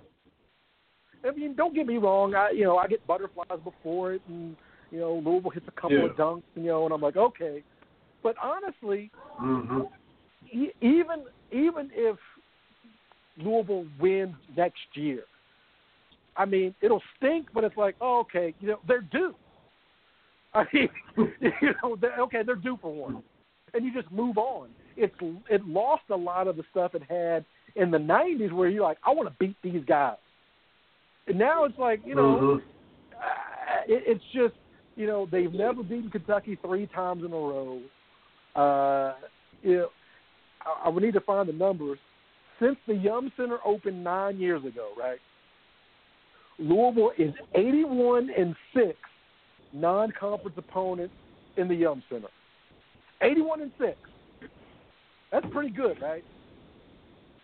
Pretty Against good. Kentucky, they're 2-3. I mean, and if LSU had a couple of more shots, they'd be 3. It'd be worse. It'd be 4-1. So, the gap is wide. They like to say, the football we've won. No, the basketball, men's basketball, it's not even competitive. And I don't know. I think it would probably take Louisville winning 3 games in a row to bring it back to some kind of something. I think this game, it gets in the head of the players, it gets in the head of the fans, it gets in the head of the coaches. Because, especially like a game like last year, that was not a great Kentucky team. It was not a bad Louisville team, and that's the game where, we beat them by 30 points. It's just, that's my 2 cents. Yes, I'm still going to always say it's a rivalry, but, it's not competitive. Because, if Chris Mack, he'll get it, Pitino was scared. Well, or Pitino, was too tight for the game and got the players out of it. I'm like, Denny Crum was 7-13. So it's not like, I'm like, when you say Chris Mack's going to get it back to what? Just get 500 against Kentucky. Just get 500. I will help build that statue of that coach in front of the Yum Center. And keep in mind, which the series wasn't played in '80, but it started in '83. So Denny had that team the year or 2 before his title team in '86. That's when the rivalry. That's when the series was renewed, and Kentucky went to the Final Four in '84. Louisville won the title in '86. His '80 team didn't play, but this was peak Denny Crum to start off against Kentucky, to start his career against Kentucky, and he coached until year 2000 or whatever. So he should have been able to hold his own when you got the title team and then the year before and after that title team, and to still end up with a lopsided losing record like he has. And then we went through the studying years and the probation, and then he still got a record that bad against Kentucky. And that's, I think that, I've talked to some serious Louisville fans. That is the crux of all of it. Is it's not like Louisville has been terrible. I mean, Denny Crum, and I think it would look differently had we started playing in the 70s, because Louisville had, the 80 team was really, really good. 83 went to the Final Four for Louisville. Yeah. So we missed some of the really, really good Louisville teams, and I would have loved to see Goose Gibbons go against a young Darrell Griffith. I think that kind of hurts the rivalry a little bit, but still, Hall of Fame coaches, championship winning coaches, Final Four going teams, and to still not be able to consistently beat Kentucky. That's just, and that's with us having Billy Gillespie for 2 seasons and Tubby Smith for his last couple, when we weren't that great. That was the time to make up ground, and now with Cal, honestly, and I know I'm on a soapbox, but I've been passionate about this, so bear with me. This is what typically a Kentucky-Louisville game looks like, and this is going back to 1983. For the most part, Kentucky is always more talented, for the most part. When you look at game by game by game, roster by roster, most of the time you might pick 1, 2, maybe 3 Kentucky guys before you would pick a Louisville guy. That's the issue, is that year in, year out, there's a talent gap. And that's what Louisville needs to work on. Is Coach Craig Mack? Oh man, don't rest in peace, Craig Mack. Coach Chris Mack, is he going to be able to change that, or is he going to be able to be like Pitino and scheme to negate a little bit of that talent? That remains to be seen. But the talent gap is going to be there, I think, as long as Cal is here. He's going to have the talent. What hurts also is with Cal, with the game being at the end of the calendar year, Kentucky is I think more ready. We played our big games. Fans hate going that one game a week, but they go through Coach Cal or Camp Cal. They are able to work on things. We saw a little bit of a full court press. We saw some different things offensively that Kentucky was able to do. I don't think that Baker and Hero had been on the court at the same time together all season until that point. So it stinks that Louisville has to play us when Cal and company are finally figuring out how things are going to go. It sucks, but that's what happens. I think it was the Card Connect guy or Card Chrono. I get them mixed up. Mike Rutherford, Card Connect or something, tweeted out that, I think I retweeted it, that of course Tyler Hero would go off against us or something like that. And of course, we've been waiting for him, shots to fall, been getting some good looks. Jamal Baker had he was open. I think he was 2 wide open. 2 looks. I know you were there. You saw it. Nobody near him. I think a long rebound kicked out to him. One, they just found him over there, and he missed both of them. He hit one from the top of the key, but missed a couple where he was just nobody near him. But Hero had it rolling, had 24 points, which was more than a third of the points Kentucky scored, and there's 71. To see him find his rhythm right as we head into conference play is definitely a good thing going forward as well. Yeah, and it's just different. And I think part of it, especially for the home games for Louisville, it's a tense atmosphere. And Cal talked about it post-game that, yes, he wants to beat Seton Hall. He gets that. I don't think that was what he was saying, but he was saying that it's nice to play games where people have just as much to lose as you do. Seton Hall, they were supposed to beat Kentucky, and you get a guy that hadn't hit a three all year get ridiculous and hit a double clutch three to win the game. I mean, that's ridiculous. Or the kid that hit like 7 or 8 threes against us that hasn't hit 7 or 8 threes, since then. It happened. But North Carolina, that's a game that North Carolina's got to pay attention to. Louisville wants that game as much as Kentucky. And so these last 2 games have been a good warm-up for the Cats, playing against teams that, maybe just as tense as you, maybe just as talented. And for me, it was they have put the Duke game behind them. Because what I didn't want to see was big game shyness because of that Duke game. I said at the time with the Duke game, don't get caught up in the 34 points. Once it got to 20 and it kind of stopped being a game, right around halftime, we tried to make a push after halftime. It just became, it could be 40, it could be 20. It was a butt kicking and you move on, right? I didn't want that to linger for the rest of the big games on the schedule. And it didn't. I mean, the Cats came out laser focused these last 2 games. And if they do that, and if PJ can be a poor man's Draymond Green and affect the game, only scoring 5 points, I think he only scored 8 points against North Carolina. If he's going to do that and be a willing passer, oh, wow. Mm-hmm. I really like this team getting to Minneapolis. I really like it. And Cal, he was swaggy after the game because he kept talking. Eric Lindsey tried to wrap him up a few times. He kept taking questions.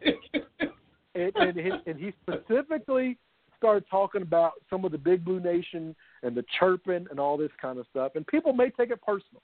I've seen some people talk about why is he so antagonistic?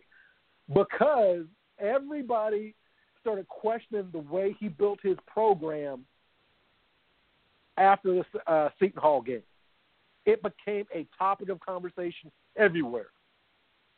And that to me just is like, that is so, what have you done for me lately? I can't even process it. The way he runs his program put 4 banners up in Rupp Arena. I mean, what? I just, this program has lost its mojo since 2015. We haven't had any talent or any fun. Have you seen what Jamal Murray's doing in Denver? Have you seen De'Aaron Fox having Sacramento be, if the playoffs started today, I think they'd be in for the first time in 10, 12 years? Really? No talent. Malik Monk is finally getting some run. Oh, have you seen what Kevin Knight? I mean, what do you like? We've had talent. What are you talking about? If Luke May misses that shot against North Carolina, we're not having this conversation. So Cal has every right to be, hey, wait a minute. Mm-hmm. Yes, the last 2 seasons didn't end like we wanted them to, but what? The way I'm building the program, what? So, I love how he doesn't read it, doesn't pay attention to it, but he's still like Tony or somebody or Dwayne lets him know if it's something I need to know, I'll address it. But and look, they don't steal his joy, but he did feel he needed to address that. So I saw you put it up on Facebook Live, the press conference, and put it up on the show page, and that was cool to see you be there for all that.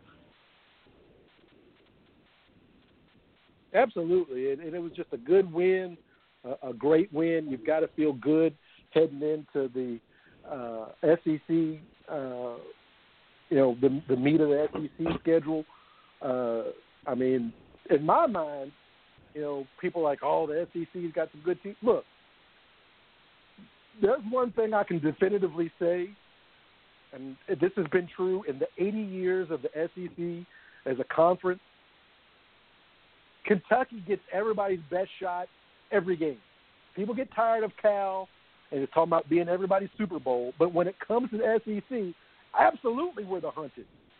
Absolutely. And it doesn't matter if Nerlens gets hurt. It doesn't matter if we're on probation. It doesn't matter. Everybody's gunning for Kentucky. That should be, when you sign your letter of intent, that should be like, hey, when you play in the SEC, everybody's coming for you. That's just a given to me. Like, you know, talking about Kentucky's going to get everybody's best shot, that's not a news flash to me. I will stop saying we're everybody's Super Bowl when they stop doing the T-shirts when Kentucky comes to town, and when the games when Kentucky comes to town aren't your only sellout. If the only time you sell out when Kentucky comes to town and you do T-shirt giveaways, shut up. And it's like that wherever we go. I Can wish you we stop could keep retiring tracking former players' jerseys when Kentucky comes to town? You know, because people having ceremonies. Yeah, having ceremonies for former players when Kentucky's in town. And like I said, Dale Ellis, Bernard King, Bernie and Ernie, Ray Mears, it's always, you know, whether I'm covering the game or going as a fan through the years, talking Bowling Arena, and you already know whenever they do whatever they're going to do for Chris Lofton, that'll be when Kentucky's in town. So, Allen Houston, same thing when Allen Houston was there. They brought him back for Kentucky also. Right. And it's like that wherever you go. You know, people get tired of Cal saying their Super Bowl. And I think they misinterpret it because they always start chirping, you know, after the Duke game or North Carolina or Louisville. That's not what Cal's saying. Look, Duke, Kentucky, North Carolina, Kentucky, Louisville, you know, the Kansas game, those matchups stand up on their own. He's talking about South Carolina. He's talking about Missouri. He's talking about going down to Ole Miss. He's talking about Mississippi State. That's what he's talking about. Is he doesn't have to get his team hyped up for the Louisville game. He doesn't have to get his team hyped up for the North Carolina game. The challenge is, and if you talk to any of the Kentucky players, you know, going back decades, the challenge is those trip-up games that you lose, you know, in Starkville, that you lose, you know, in wherever Ole Miss is, Oxford, you know, those random Vanderbilt. You know, if you look at like, you know, Vanderbilt, I think has played Kentucky closer than anybody. They don't always win, but for my money, the games at Vanderbilt are always a little too close, right? The Vanderbilt games is always something weird where you're like, this is just not, what is going on here? You know, this head-scratcher game. So if you don't want Cal to say, we're everybody's Super Bowl, then stop acting like the Super Bowl is coming to town when Kentucky comes down. Like, Muhammad just threw it. Yeah, Muhammad threw it up off the top of the backboard, and it dropped, and that's how they beat them that one year. I mean, you're right. So, and it's always weird. In South Carolina's become a place where it's like weird stuff happens. You know, that was the year Cal got thrown out, and then it was when Aaron Harrison said, "Hey, we're not letting this happen again," and you know, Cal got thrown out, and Tyler Ulis became a coach on the. South Carolina's become a weird place too. So look, all I'm saying is, you don't want Cal to keep saying this stuff. Stop doing it. That's all I'm saying. If you ask me, stop doing it. That's right. So Alabama Saturday, 1:00 down in Tuscaloosa.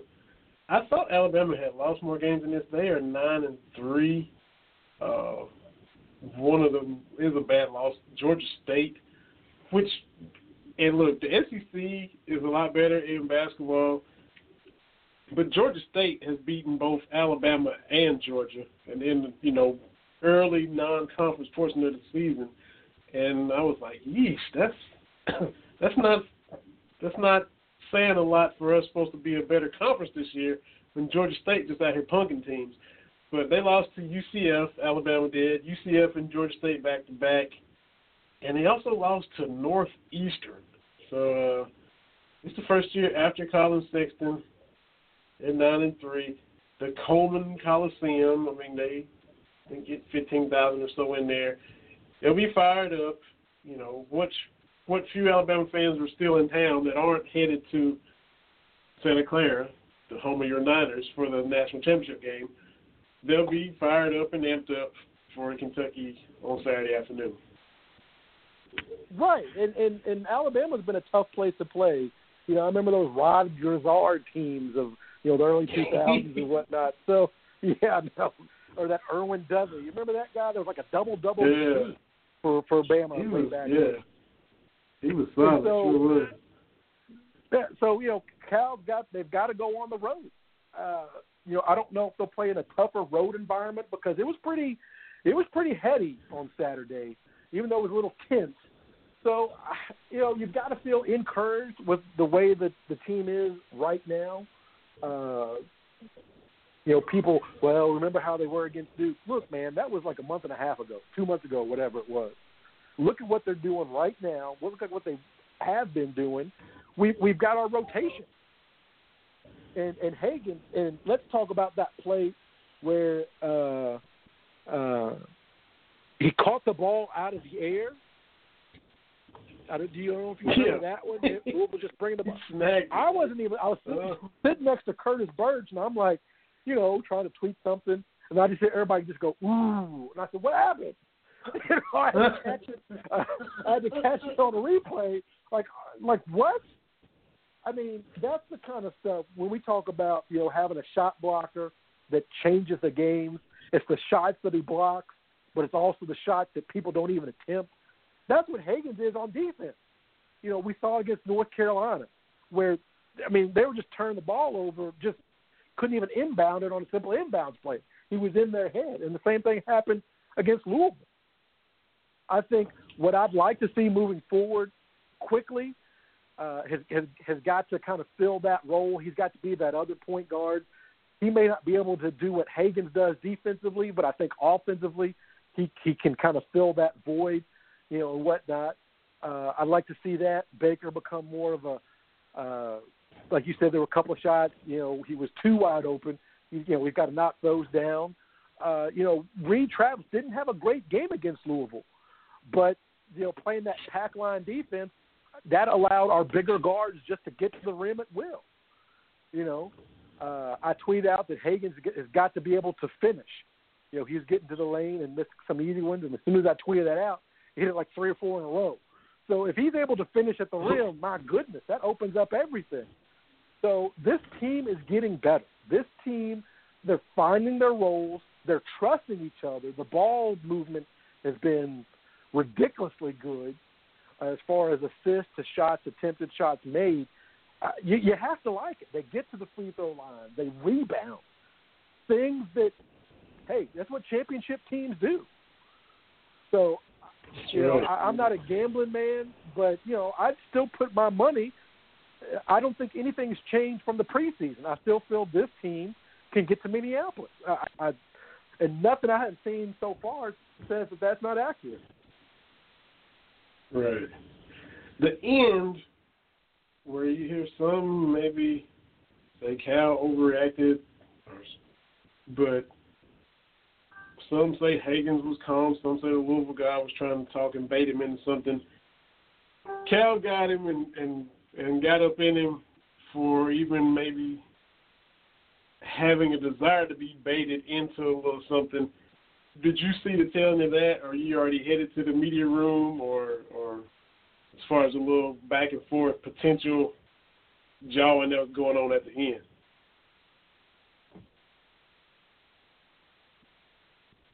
Okay, I'm sorry, I muted myself. I had to sneeze. My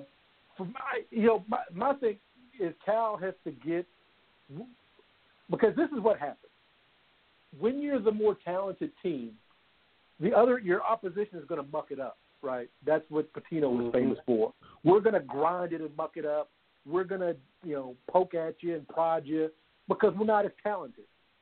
So I think the lesson to be learned was for Higgins, like, yes, we're going to win this game. Don't engage in that. Don't let a bad decision affect you and the rest of the team, because that's going to be the MO going forward.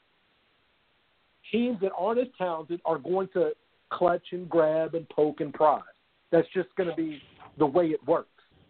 So I think it was a lesson for that game, a lesson for, this is how it's going to go the rest of the year. When we go to Tuscaloosa, when we go to Knoxville, well, actually I think Tennessee, is pretty talented. But when we go on the road, this is how it's going to be. Guys are going to try to get under your skin. You've got to stay focused on the game plan for 40 minutes. And I think that was more of a preemptive kind of thing than anything else. I didn't see anything egregious that Higgins did, but I think he was just saying, okay, look, we got to keep our heads about it for a full 40 minutes. Because dude was trying to bait him, and I know he talked about it in the press conference, and it's, like you said, that's for this past Saturday, but for all the other tricks, don't let yourself get hooked into something silly, because teams aren't going to try you. Right, and that's all that was, because that's going to be something you got to keep in mind, because Higgins, he's going to get bumped. There's going to be a little extra on, when he's going through over picks and that kind of stuff. But you've got to stay focused on our game plan. So I feel better, and I think Big Blue Nation feels better about that. I know, we want to obviously compete in the SEC, as we always do. Obviously, the Kansas games are going to be huge. We definitely want to, get off the little schneid we're on to Kansas and take care of the Jayhawks. But I still feel good about this team. Because, now, like I said, you see what guys are going to do. You see what, who's responsible for what, who's doing this, that, and the other. And if the key is if PJ is going to be a willing passer, a willing defender, a willing rebounder, I mean, that opens up everything to what Kentucky wants to do. And like Cal said after the game, I mean, if you pay attention to what happens here, that it's not bad. And that's what kills me, opposing fans and even people in the Big Blue Nation.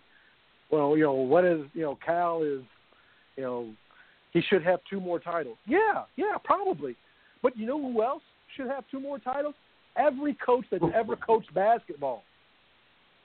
I mean, you can go through every big-name college coach, every one of them, and say, on this particular team should have won a championship. That even the saintly John Wooden had some years, probably should have won another title. Coach K, I know, because he went to like 8 Final Fours before he finally won. Bob Knight, yes. Roy Williams, yes. Dean Smith had Michael Jordan on campus for 3 years. Are you kidding me? Yes. I mean, yeah. I mean, and people like to just all that talent that Coach Cal had. All those coaches have had talent. Every single one of them had talent. You have to have talent to win a championship. That's right. Every coach like you should have tweeted, won more. Like you tweeted, UCLA, which segue to that since you mentioned Wooden, it's been Wooden and not much else because they just showed Steve Alford the door. They had lost 4 in a row, just lost to Liberty at home and got ran in the process. I don't know if that's Gardner-Webb level for them, but he didn't make it through the season. A lot of the players weren't really fans of his. And like you mentioned, outside of that one that Jim Herrick won, not much has been going on out there for UCLA. Ben Howland got them to a title game against Florida, I think, or something. But those 10 with Jabbar and Alcindor, and Walton, and that run that he went on, that's been about it.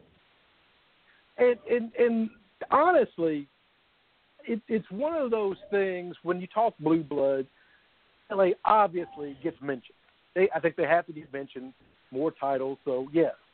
But when you look at kind of all the other quote unquote blue bloods, UCLA has only had one Hall of Fame coach.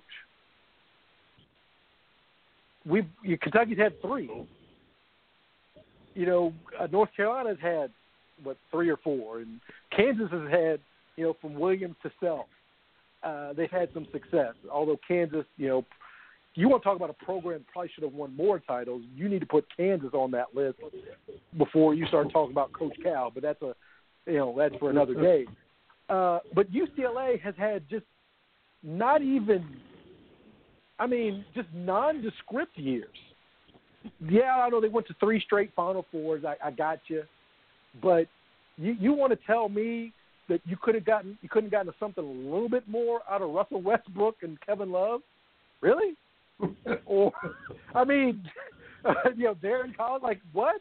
Aaron Aflalo, you could, I don't know. People like to point to Cal. Yeah, they all should. And that's the point I try to make. It's not that I think Coach Cal is the best coach ever. I don't subscribe to that theory. But every coach leaves titles on the table. Every coach has 3 or 4 seasons, if you've been coaching for a long time, where you're like, man, why didn't that team win? Even Nolan Richardson, I think, left some titles on the table. And Jim Boeheim. I don't know how that guy gets to skate by without anything. And what he's done in 40 years, Cal's done in 8. 4 Final Fours in the title and a runner-up. Well, hell, that's, Cal did that. And it took Boeheim, and he had some great players. Not good. He had Derek Holman on campus. What? Lawrence Moten on campus. The Big East, old Big East before. Billy Owens on campus. What? Yeah, I'm like, what? Sherman Douglas, Pearl Washington. Sherman Douglas. Yes. Oh, yeah. What? Are you kidding me? So, yeah. So, but look, Terry, that the Keith Smart jumper was so devastating. And if Keith Smart misses, well, then that's one less Bobby Knight has. Can't you see? I guess, but every coach has that kind of thing. But UCLA is just weird. The fans don't care. They can't sell out, their 10,000 seat renovated Pauley Pavilion. So if you're talking about a blue blood, it's newsworthy when there's less than 20,000 people in Rupp Arena during an ice storm. That's newsworthy. Yeah. Carolina sells out the Dean Smith Center. Fog Island Fieldhouse is always at capacity, and even Duke's, crappy little, Cameron Indoor facility. Yeah. But the thing is, UCLA, they don't care. And that, to me, keeps them from being even top 3 as far as fandoms go. Yeah. I tweet out a lot of stuff. I bash a lot of fan bases. But I have never had any UCLA fan up in my mentions. It's never happened. I've had Kansas people find a tweet. I've had, Duke fans, Carolina fans, of course, Louisville fans. To my surprise, the strangest, I had UTEP fans in my mentions. I've never had UCLA people say, hey, UCLA's got more titles. They could play the rings card, but they don't even do that because they don't care. Yeah. Can you imagine if and when, and I think it's a matter of when, if Kentucky is able to become number 1 all-time titles, do you know how insufferable Kentucky fans will be? We're insufferable right now, and we're just number 2. That's true. That's true. You let us get to 12. Just let us get to 11. You know how insufferable we're going to be? A lot more insufferable. But UCLA, they don't care. So it's just it's a whole lot of mess.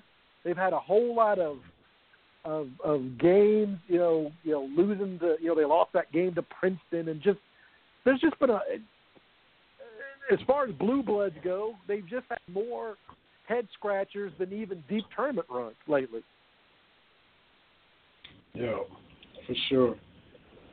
Got to hit on Black Sunday, Black Monday real quick because a quarter of the NFL is out of work right now as far as head coaches. There's 8 openings. The one that I guess jumps out at me the most, the Bengals, Marvin Lewis was probably on borrowed time for 5 or 6 years. He's been there 16 years and never won a playoff game. So I know Bengals fans, look, you hate to see people lose their job. And when Marvin got hired, he was the hot defensive coordinator with all he did with the Ravens, coming over to Cincinnati. Never could quite get over the hump. There was the year Carson Palmer gets hurt early against the Steelers. Maybe that, if he stays healthy, maybe they could have made a run with that team. The whole Chad Johnson, T.J. Hushmanzada years, and just weren't able to produce like you would have thought, losing playoff games to the Texans or whoever they would get knocked out by. So they finally move on from Marvin Lewis, and I saw where they interviewed. And look, man, maybe you should go college route. Maybe there's better guys in the NFL. I'm seeing Mike McCarthy get interviewed. But Vance Joseph from the Broncos just got fired from Denver after 2 years. I think he went 11-21. Cincinnati's bringing him in for an interview when the dude hasn't really done anything. And look, minority head coaches need to have an opportunity. But this guy's just like Marvin on the smaller sample size. He's been worse than Marvin. So, it would be kind of the most Bengals thing ever if they were to hire him. If you're going to do that, just keep Marvin. Well, this is my thing. I think everybody that's followed NFL any length of time kind of said that Marvin Lewis needed to go. He needed to go from Cincinnati. What I have an issue or question about is the glee with which Bengals fans are kind of celebrating his being gone. I'm old enough to remember when the Bengals were, a laughingstock for 15 years. 7 wins was like their most win total for like a 14, 15-year period. They lost Super Bowl 23 to the San Francisco 49ers where Jerry Rice was MVP, 11 catches, 215 yards, and a touchdown. They lose that game. And then they're just, dreadful. David Klingler and Achilles Smith and Bruce Coslett and all this kind of stuff. Like, okay, I think it's fair to say it was time for Marvin Lewis to go, but he did bring the franchise up. I think you tip your hat, say thank you, and move on. I just don't understand the glee about that because the Bengals were bad for a long time before he got there. So I don't understand that. I don't understand coaches getting 1 or 2 years and being gone. That, to me, is a little weird when the NFL it's about players, and none of these GMs are firing themselves.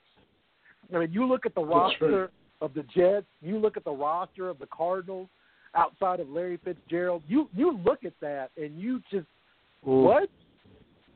And John Elway, after he was gifted basically Peyton Manning and won that Super Bowl and has just been the Brock Osweiler and Paxton, at some point these guys have to take responsibility.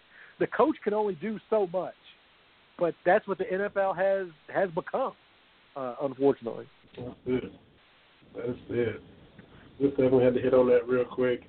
We'll see what happens and who moves on, and rumors for Brian Kelly might go to Tampa Bay. Done all he can do at Notre Dame. We'll see. Cowboys got a tough game against Seattle. Glad they won the division. Glad to get to host.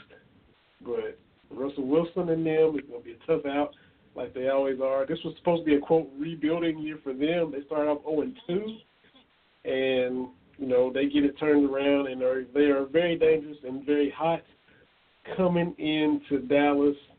And, speaking of teams that should have more than one Super Bowl, they should have won another one. Had the Patriots beat. Experienced. You're not going to be able to rattle Russell Wilson. He's seen everything there is to see. And that's a scary thing. And, look, I hope the Cowboys can pull it off. But they need to get a win. But we talked about it with Anthony Epps. Want to see them at least get a playoff win. But you're going to have to beat Seattle because they're not going to beat themselves again. They did that once in that one Super Bowl by not giving it to Marshawn. They're not going to beat themselves again.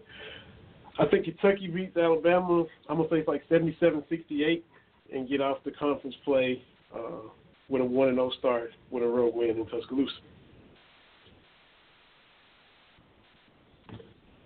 Yeah, I'm gonna watch the playoffs. I think maybe your Cowboys can get it done.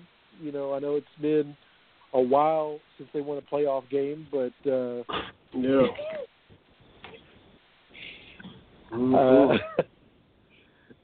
But I think that the NFC is kind of wide open. New Orleans hasn't looked great. I think probably the betting money is probably on the Rams. But do they have what it takes? I'm not really sold on New Orleans because they've looked eminently beatable here lately. So and when it comes to the AFC, I'm not going to believe the Patriots are done until the Patriots lose. I mean, at this point, betting against them, that's fool's money if you're going to try to do that. So I'm not going to do that. I think this is a pretty as wide open as the NFL playoffs have been in a long time. I think there's any team that doesn't have a pretty big question mark, on their resume. Yeah, for sure. Sure, it's going to be fun to see how it all plays out. And can Kansas City make a run? Can San Diego make a run? Phillip Rivers has been around a long time, doesn't have many good years left. They got to go across the country to Baltimore. Young Lamar Jackson has supplanted Joe Flacco. Something's got to give there.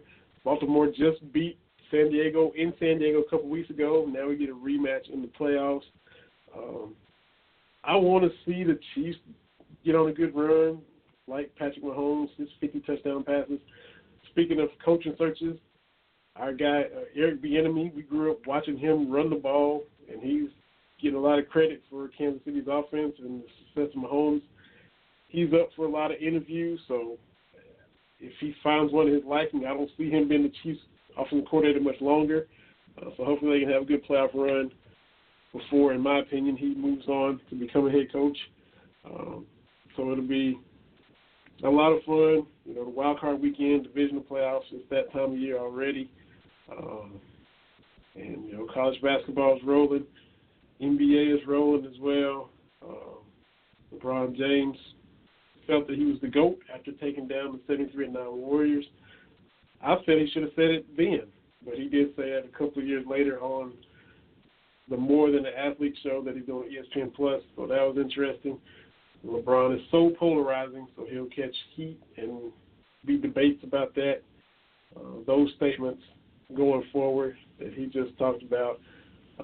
Hopefully he can get back healthy for your Lakers as the West is wide open, and they can be up in the mix the rest of the way to see who those 8 teams are to finally jump in there and grab that.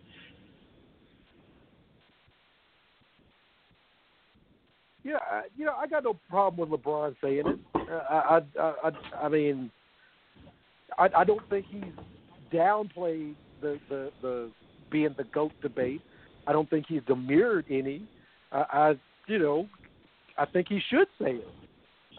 I don't have a problem with it at all. I don't either. I mean, I don't think even at the time after they won, to me, I thought that he was. I'd have to look it up, but I think he pretty much said that, hey, nobody has done this.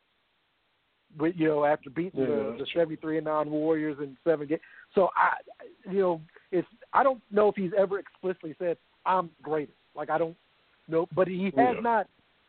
If you read what he says, it's not like he doesn't think he's the greatest. He's been, kind of throwing around it and not being so subtle about it for years. And at this point, I think with LeBron finally saying it, he's at the point now, he's like, I don't care. No matter what I do, I'm gonna catch it. So I might as well say what I believe. He's at that point of his career, because nothing he does the remainder of his career, he could win 3 more titles in L.A. Nothing he does is going to change his perception.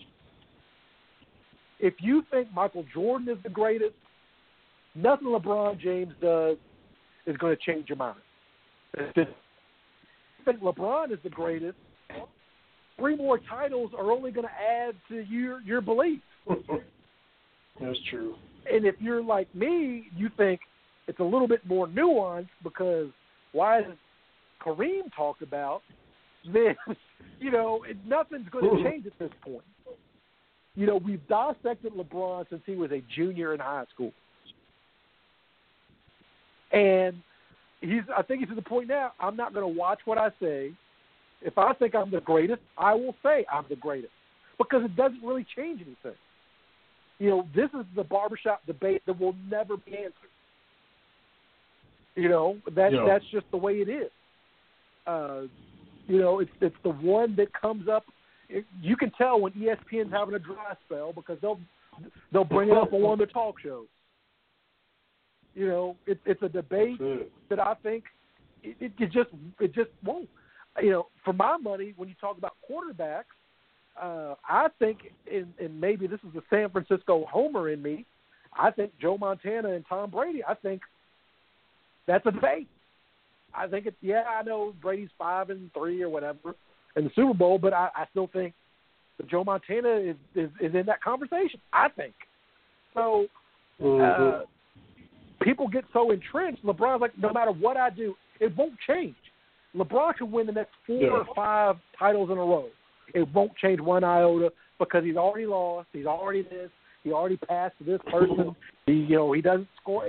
People already have it made up. Like, no matter what LeBron does on the court, the Jordan fans already have a counter argument to it. That's true. 6-0 MVP, bang. I mean, it is what it is at this point. So LeBron's like, you know what? I think I am the best. So I don't think real quick. Right, I got you. And I just missed them saying it definitively a couple of years ago. I was like, just telling your Ali on the court. But like you said, he has more so than I've given him credit for. Real quick, you go with Alabama or Clemson? It's part 4. They are just better than everybody else in college football.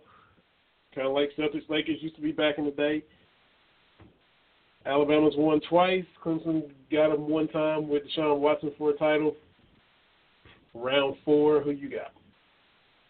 I think Alabama. I don't know Clemson's offense can get it done enough. I know Alabama looked a little, against, but it was a trophy winner that, put some points. But you say this about Alabama. When, they went 28-0, and Oklahoma is doing their thing. I saw all these tweets. Well, if you ignore 28-0 start, Oklahoma, Alabama, whatever. That is what Alabama's become. When people are like, well, if you just look at the second and third quarter, when Alabama's on the road, they're kind of beatable. No, that's not the way it works. If you're going to beat Alabama, which Clemson has done, you have to do it for 6. And that's where Georgia didn't get it done last year or this year, so they need to sit down and shut up. I moved Alabama. I just, it's funny. But,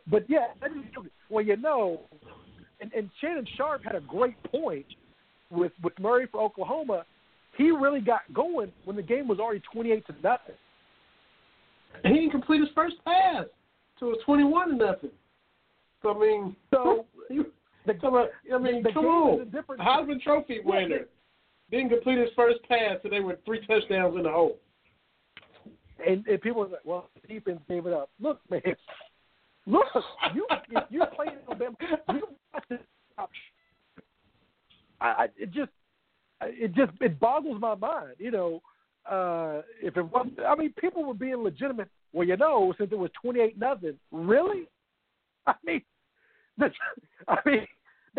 like Dale Brown in 1996. You know, out 86-point first half, that'd be pretty good. Like what? You can't be selective with that. It's the whole game. Well, you know. That's right. You know, for that 5 minutes, you know, it was it doesn't work like that. Because, you know, people can talk about, you know, that on Alabama or whatnot. Look, kids, as Coach Cal reminds us, kids are not robots. And you're 28-9, and you know you've got another game play, you're going to relax a little bit. And for my money, I think Saban is going to practice those guys enough where they're going to be like, yeah, we don't need to do that again. And I think they're going to be focused for Clemson. I really do. People don't like because it's Clemson, Alabama again. Beat them. Thank you. You know, Georgia had the opportunity last year and this year to beat them. Georgia let 2 cold quarterbacks come in and beat them. They let Jalen Hurts go out last year, and Tua come in and beat them. And they let Tua get hurt in a cold Jalen Hurts. I mean, his first couple of plays were for first downs. Like, what are you doing? Beat them. That's how you end it. Beat them. Exactly. Well, we have had a ball. It's been a fast 2 hours. Citrus Bowl reflection, Cats versus Cards reflection, with NFL mixed in, our 2 cents on the college football playoff. I think Alabama will win also. You and I will also, I believe, be on Shooting from the Lips Sunday with our guy Kevin Hale, who was just on here with us a couple weeks ago. So that'll be fun to chop it up a little bit more and talk some more Citrus Bowl, I'm sure. Yeah, we're gonna talk it up and have a good old time with that. Love talking to Kevin. So another good show. We have a lot to cover. Citrus Bowl, Louisville game, a little bit of everything, a little bit of potpourri. That's right. Thanks to Michelle Morton, who tweeted in that she was listening from Arizona. So, but Michelle don't be sitting still for nothing. She is traveling the country, always doing something. But still appreciate her taking time to listen out there on the West Coast, where a few days ago it was snowing out there. So I wonder what kind of weather she's getting. But thanks for listening on vacation in Arizona, Michelle. Looking forward to the conference play this weekend, NFL playoffs. I can't wait till Monday for the title game. I'm not one that's fatigued from Alabama and Clemson. The build-up to the game is always fun, and I love how they do it with all the coaches sitting around. You can have the split screens different ways. I always learn so much stuff just watching the coaches kicking it as they watch a game. And they just drop knowledge without even trying, but you always learn something from whoever they have on the panel. Absolutely.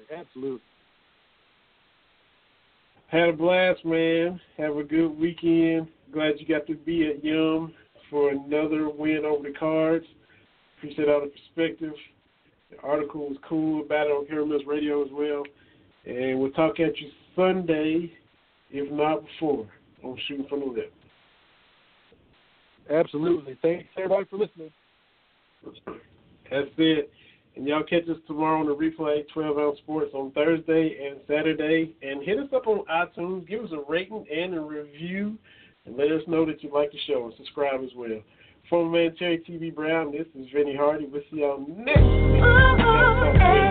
week.